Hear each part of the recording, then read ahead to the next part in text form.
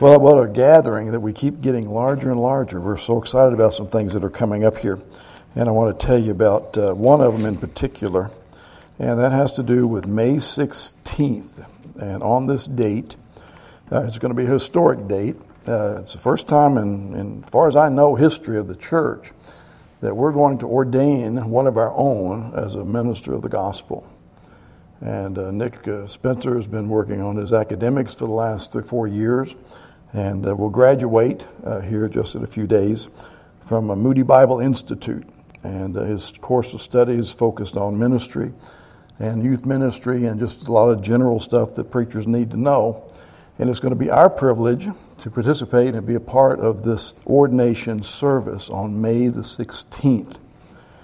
What our intention is, if the weather cooperates, and in fact, whether the weather cooperates, we're still going to do it. We're going to have one big service on the 16th day of this month. If we can do it outside, that's what we're planning. And we kind of like, can you imagine about a year ago, this is what we were working on too. We wasn't too long ago, we had a service outdoors, and people seem to really like that. So that's what our goal is. But either whether or not indoor or outdoor, we're going to have one service that day. And so the children's ministry will not be operating, but Andrea will be providing busy bags and things for the kids as we'll be outside or even inside if necessary. So mark that date and keep it in your prayers because this is not every church has one of our own that we're sending out into the mission field.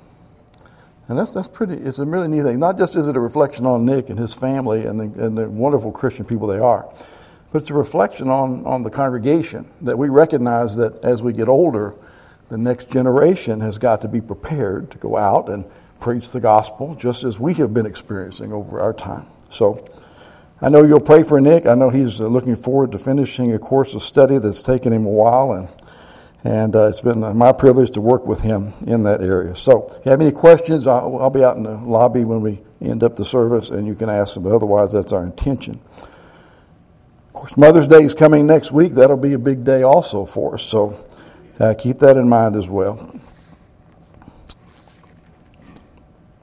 It really is cool that we're going to ordain Nick. Don't you think that is? Yeah. It really is. I mean, when he was just a young kid, nobody ever thought that would ever happen, I don't think. But it's really neat to be able to share in that. All right, for the last month, we've been working our way through a series called Why, and ultimately we're talking about why believe, so many things that we do believe. Why believe about God? What do we believe about Jesus in the Bible, and why? And we've covered a great deal of ground, delving into history and science and archaeology and logic and theology and philosophy and all these things. We learned that Christianity is the world's largest faith and that it has stood up under scrutiny and challenge time and time again. So now we're at the end, and we have one last important, very big question here, and that is, what now? Now, for most of us here who've been a Christian for a while, I would dare say most all of us here have been Christians from childhood. For us, some of this may seem, and maybe it has been kind of boring for you in a way, because we're talking about things that you think you already know and are familiar with. But what I want to encourage you to think about is that there's never a point in a Christian's life when you and I can ever get to where we're here, we've landed, we think we've arrived. You'll not find that. As long as we're in the flesh, we have to deal with our humanity, our sins, our weaknesses, and we bring them all with us everywhere we go. And it's important that you understand that, because this last message, yes, it's geared to helping new people, new believers, get a grasp of their faith. But you and I can't afford to sit back and fold our arms and say, well, this is not for me. I've been a Christian forever. I don't care how long you've been a Christian. There are folks that I know personally, they've not made a lot of progress in their Christian life. See, it's one thing, you're only young once, but you and I can be spiritually mature forever. And so I just want to encourage you today, especially listen. I want you to ponder. The way this message is going to end is I'm going to lead you in a kind of a guided prayer. And the words of that prayer are very, very important for you and I to be able to offer to the Lord and do it in an honest and forthright manner. So this is kind of an interesting wrap-up thing, but I hope that you'll still continue to see the focus of what it's all about is to be able to explain to people that we know why we follow Jesus of Nazareth, why we love God. All right, let's say that this whole journey for you has been, you started at a 1 or a 2 or a 3, maybe on the belief scale. And now you try to decide what to do. You're going to move down the line to maybe whether you're an 8 or a 9. Maybe you've learned some things that you didn't know as we've made this journey together. But you also may be reaching a point where, and some people I know, I talked to a couple of them, they said, now you're making me nervous though a little bit because I don't even know exactly how to make all this happen or what all this means, all these things we've talked about. So what I want to do is I want to talk about, starting off with, what does it mean to believe? What does it mean? It means the lights go out, right, when you're preaching. But I have faith that they're back. Well, there's some things that it doesn't mean, and we need to understand that. It doesn't mean that you're going to have all your questions answered all the time in ways that satisfy you. Does that surprise you? Have you lived long enough to know that we don't get all of our questions answered? There are unusual things and sad things and things that just defy our understanding of what God's up to sometimes. By the way, that's why we call it faith. Because if we don't have faith, faith is a whole soul trust that God knows what He's doing, even when we can't figure things out from our side. Whenever we make a decision about something, most of us want to be sure, absolutely sure. But, that's not always possible, is it? You know what would happen spiritually, don't you? The problem is we're talking about God. And there's no way you and I can get every question about Him answered. For if we could even fathom everything about God, then He would be no bigger than just our intellect. That's right. And I can tell you, I'm from Kentucky. That's not a big deep. It's not a big gift there, So, and by the way, that would also be a very small God. The Creator God of the Bible will always be larger than our intellect because He's way beyond finite human beings like us. So the goal isn't to get every question answered, but to get enough answers. Now hear me. You need enough answers. It's like it is in a court of law. You'll hear them say someone is guilty or someone is innocent beyond any reasonable doubt. Not beyond any doubt, but any reasonable doubt. And besides that, the Christian walks by faith, as I've said, not just by sight. So the line of faith can be reasonably and responsibly crossed. To be honest, the reason I'm not a secular, humanist, atheist, you want to know what the reason is? I don't have enough faith. I do not have enough faith to believe that this complex and intricate and amazingly designed world in which we live, the people in it, the things that are in it, I don't have enough faith to think that all just happened by accident. An intricate, complex design always calls for a designer. Whether it's some beautiful thing we see in nature or when you look in the mirror every single day at yourself. So let's say that beyond the reasonable doubt, you're past that stage. But let's say you've got some lingering questions still about some things. And like the rest of us, you're much more of a believer than a non-believer. So what now? That's the whole idea of this message. What's next? Well, first of all, the next step is to realize that merely believing is where a relationship with Jesus Christ starts. That's the beginning. That's zero, ground zero here. But it's not where it ends. Because if you stop with just believing, there's a lot of people I know. I have neighbors. They believe in God in some way, but not on a personal level.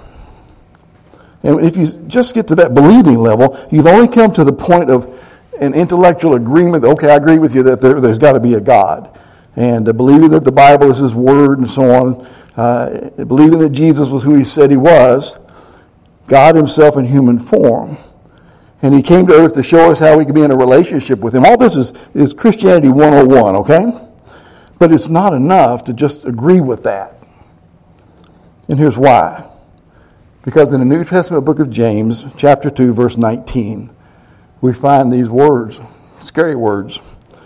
You believe that there's one God? That's good. Even the demons believe and shudder. There's something more called for here. Because that's kind of unnerving when you think about it. Even the demons know God exists. And they know the Bible is revelation to us. And they know exactly who Jesus is. I guarantee it. In fact, look at this encounter between a demon and Jesus recorded in Luke 4, verse 31 and follow. Listen to this. Then Jesus went down to Capernaum, town of Galilee, and on the Sabbath he began to teach the people. And they were amazed at his teaching because his message had authority to it. In the synagogue, though, there was a man possessed by a demon, an evil spirit, and he cried out at the top of his voice, "What do you want with us, Jesus of Nazareth? Have you come to destroy us? I know who you are, the Holy One of God." And Jesus sternly said, "Be quiet. Come out of him." And the demon threw the man down before them all and came out without injuring him. And don't you know, all the people were amazed and said to each other, "What is this teaching? With authority and power, he gives orders to evil spirits, and they come out." And the news about him spread throughout the surrounding area. There is not one single demon in the spiritual realm that's an atheist. They know that these things we've been talking about are true. There isn't a single demon who doesn't believe. Which means that just believing, just kind of flirting with the truth here and accepting it as truth is still not enough. It's where you begin. But it's not where we want to end. Genuine belief has got to go deeper. And it involves your and my inner world. The thoughts that we have, the ideas that we think about, who we are as persons. And because you and I can know something and yet never have it impact our life. Which is why the kind of belief the Bible calls for is much more than just informational. You know, it's always bothered me because I'm a teacher at heart. And I guess I impart a lot of information. I give you lots of things, the facts and information from the Bible. But it's always bothered me that the kind of belief that God is after from us is a whole lot more than just head knowledge. It has to do with kind of an intimate, experiential kind of relationship. In fact, let me show you how intense this picture is. The word believe in the original Greek is a word gnosko, and that word refers to really, really knowing something or someone. In fact, the Bible would use this word to describe, and it does use it, to describe whether a man knew a woman or not. The kind of intimate knowledge that would come in marriage. The kind of intimacy of knowing and doing and believing and relating with God. It's much, much more than just up here. It's a whole soul, whole body, whole mind connection with God. Now you think about that a minute. I was looking at this and I was thinking, I don't know how many times in my life I've ever thought of it that way or ever considered that my relationship to God should be to that level of intimacy and depth. But that's the word that's used here. So what happens is, what we do next, and this is important, we've got to cross a line. If your belief is going to mean anything, then you must knowingly and purposefully act on your belief in ways that place you and lead you to a relationship with God through Christ. Now, how do you do this? It begins by you and me owning and understanding that we're probably not in that kind of relationship right now. It forces us to be honest. Why are you here at church today? Is this your tradition on Sundays? Have you always come to church because your family always went to church? You know, I wouldn't be a Christian today if my mom and dad hadn't gone to church. I'm grateful for that. But why are you here today? And you may not want to think about that. In fact, if your relationship with God, maybe all of us, may need some relational repair. One of the things I hope comes out of this series is not just that people that are visiting. It's interesting. Most folks that come to the first service, I mean, you guys are kind of the core. This is the heart of the church. The second service, we have a different mix. Always have. And it seems like there's always people in second service that are checking things out. And then, they think church is a good idea, but they're not necessarily bought into the whole thing. And we happen to live in a culture that's pressing on them all the time that none of this stuff is true. So we have, the idea of owning that God, we're not with you as close as we'd like everybody else to think that we are. That kind of honesty. And talk to Him about it. Our relationship with God needs constant regard and maintenance, if you please. That may not be the right word, but I think it has merit. Especially if it's broken. Is your relationship with God broken today? Usually it's caused by sin or bad choices you've made in your life. I mean, can you own that? Can you sit here and listen to a message like you always do, but can you own that there's something God is saying to you today through this that's pointed right at where you are with Him? Not the relationship with everybody else. Most of the time we can't get along with everybody else anyway. I mean, we have friends and so on. But the reason we struggle in relationships with humans is because we're not 100% connected to our relationship with God. And He's more than interested in it. This brokenness, if it's not dealt with, will break you. It's having the deepest part of who you are to be grieved when you sin. To be sorry over the sin choices that you and I have made in our life. And the word in the Bible for that is called repentance. When was the last time? How often in the course of a week do you just stop and drop or whatever and say, Lord, I'm sorry. I'm really, I need to ask your forgiveness. The attitude wasn't good, or my response wasn't good, or my interest levels, or my distractions, the things I watch, the things I get upset about. None of those things are very good. And so, God, forgive me. I need your strength. You need to have a sense of being willing to turn away from some things maybe we're doing in our life that we shouldn't, and then turn towards Him. Amen. And how He wants us to live.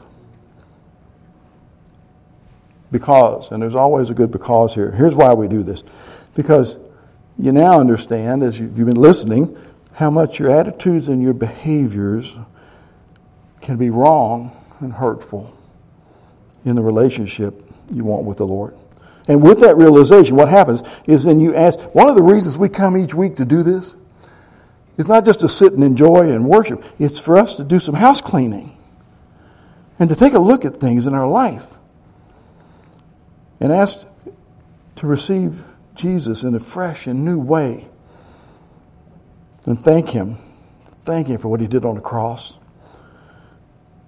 Which was to step in and take your place and my place and pay that price of this sin through His death. By the way, sometimes we need to do this because it really hasn't clicked with us. And it's never really sunk in that the cross that Jesus died on was my cross, was your cross. Had your name on it. The Bible says the wages of sin is death. And it's what sin creates, what it earns, if you please. But Jesus stepped in. This is the gospel. This is the good news. Jesus stepped in and took our place. And as a result, we have peace and we can have joy and we can live an authentic life because it's no longer us that's living it. It's Jesus Christ who lives it, as we say, in us and through us. We can't pull it off. Many a church has left a black eye on their community because they've been trying to fix themselves on their own. It cannot be done. So, as simple as it sounds, And again, I'm asking you to imagine this not just as someone who's not a believer yet, but I'm asking you to ponder this as Christians you've professed belief. Many of you faithfully committed to the Lord and to this church. But that doesn't mean that Satan just kind of backs off as if he's scared to death of us, because he's not. What I'm fearful of, and I guess as I get older it's more and more, is that we take too much for granted. The Bible says that if you will come to Christ and pray and ask Him to come into your heart, He will. Romans 10:13 says, everyone who calls on the name of the Lord will be saved. It doesn't matter what you've done. It doesn't matter what's happened in your life or whether you've lived everything up just perfectly to the present time. It doesn't mean that. Everyone who calls on Him. And you know what that means? Even Christians, veterans of Christianity, been a Christian all your life. We still need to take fresh looks at these issues with very, very fresh eyes. And that our hearts would be open. By the way, you don't have to worry about the prayer as far as the answer to it, because before you pray that prayer, God's already heard it and knows your heart. But there is something, though, that does have to be taken into consideration. Before you pray that prayer, you have to realize what it means. It's a word called lordship. Today, this moment, who really is the Lord of what you do and what you think, how you perceive, how you evaluate? Who really is the Lord of all those things? I mean, who do you run it by before you decide to just go off and do whatever you want to do? Christianity is not fire insurance. It's not just getting heaven all signed and sealed and delivered. It's not just about forgiveness. It's about newness. It's about freshness. It's about new life. And I think that probably, as I'm thinking about it at my age, and I look back, that is the danger sometimes of handling sacred things for so long, as some of us have done, that we take them for granted.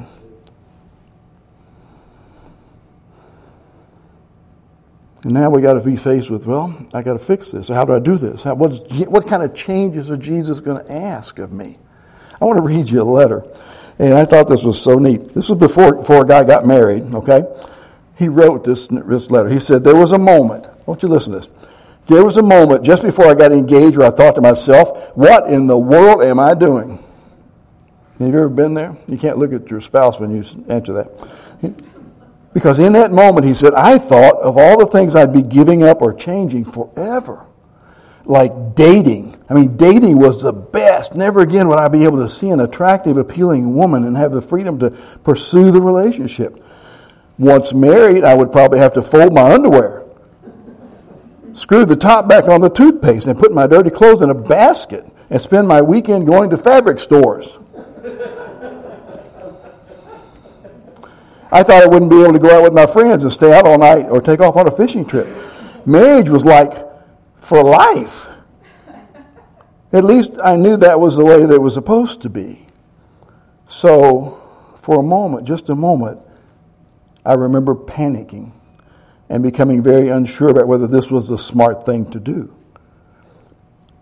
But that was over 30 years ago. And now I think to myself, what an idiot.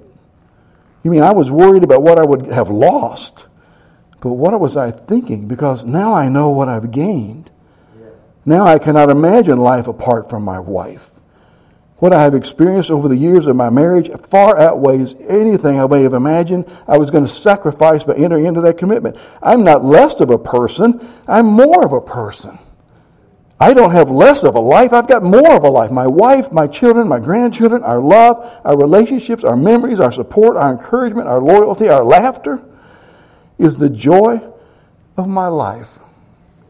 And then he said, did it take a commitment for me to experience all that? Absolutely.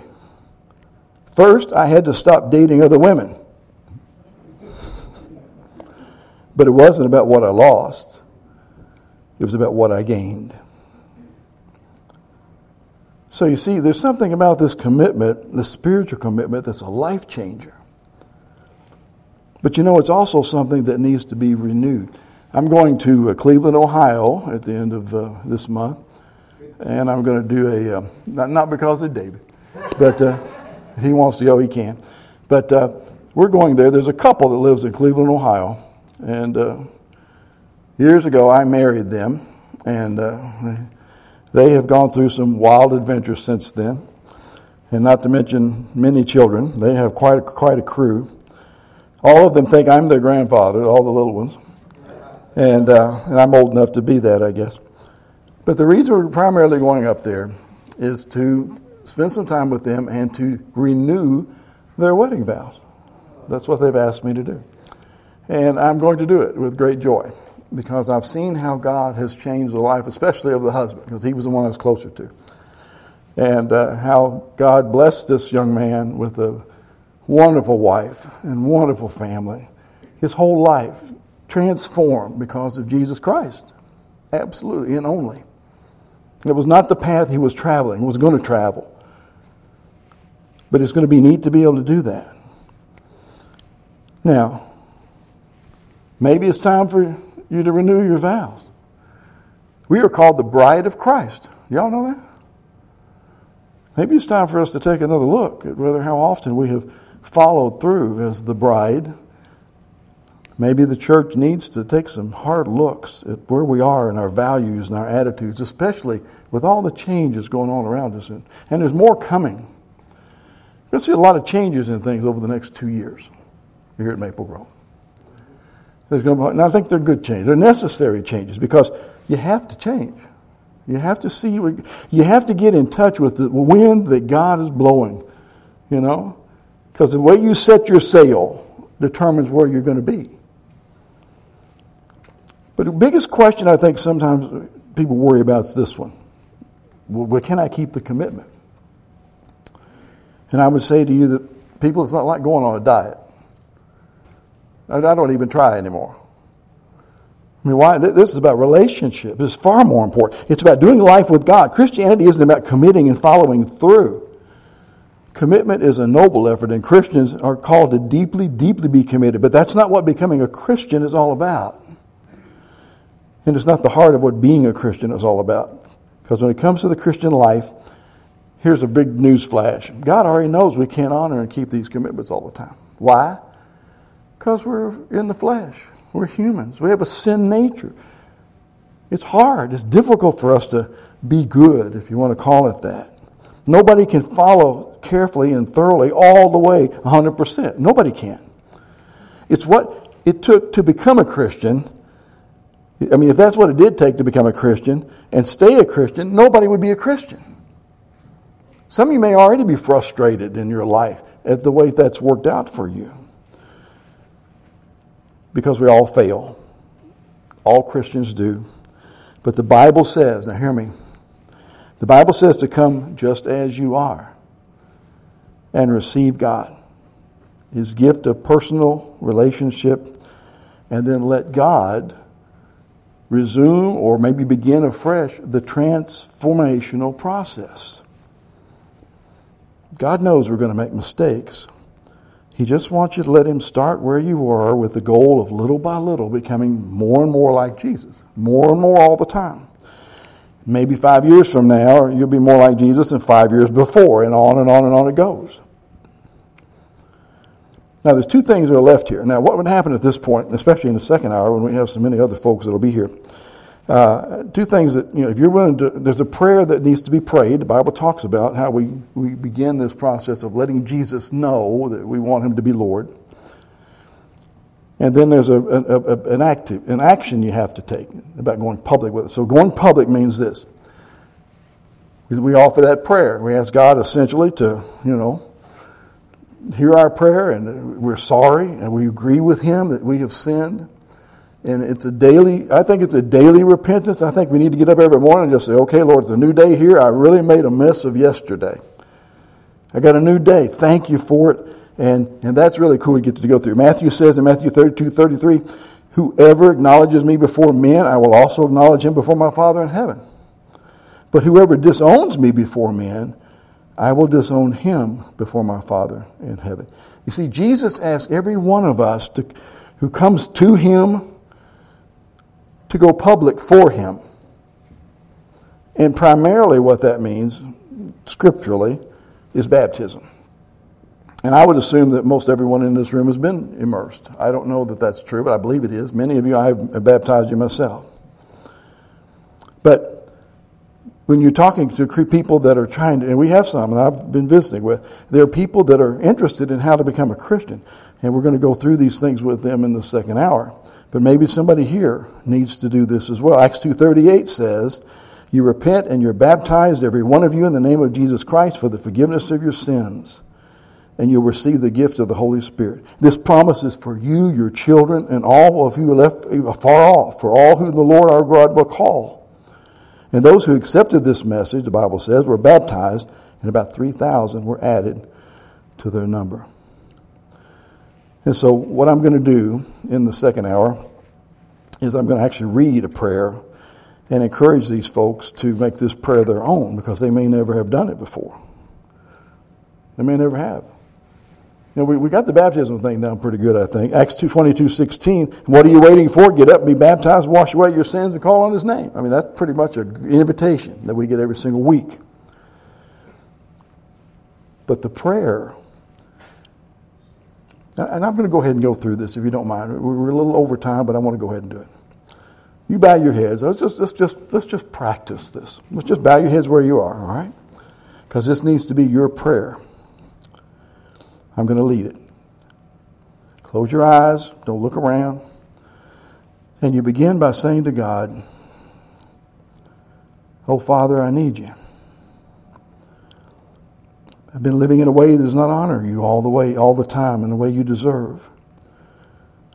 I acknowledge I'm a sinner, and I need salvation. And you just kind of put that in your own words and offer it to the Lord right where you are. Then tell him you want to be forgiven for those sins. That you want a clean slate, a new beginning. You need to start over. Even if you need to start over every morning. And then you tell him you want his leadership in your life. That you not only want him to be your forgiver, everybody wants that, but you want him to be your leader. You invite his day in, day out management of your life and affairs. That you want to find out how he wants you to live. And then you live that way under his direction. And then by faith you thank him. You thank him for forgiving you, for the leadership he's going to give you in your life. And Father, I would add as we close this prayer and this service, thank you so much, Father, for providing the way for us to come to you. Thank you so much for those who just, even in this room, decided that, hey, I needed to hear this today. It's fresh and it's a reminder, and there's things that have crowded you out, Lord, in our life, and I want to make that right. I need your help to do it. So, Lord, I just pray as we close out that you'll watch over the people here and that you'll help them leave today, not just with the recognition they've done a good thing by being in church on Sunday morning. I pray that no one will leave their church today patting themselves on the back. I pray that we'll leave the church thinking, even as we go homeward, why now? Why this time? Why did this moment and this message come together in my life right now?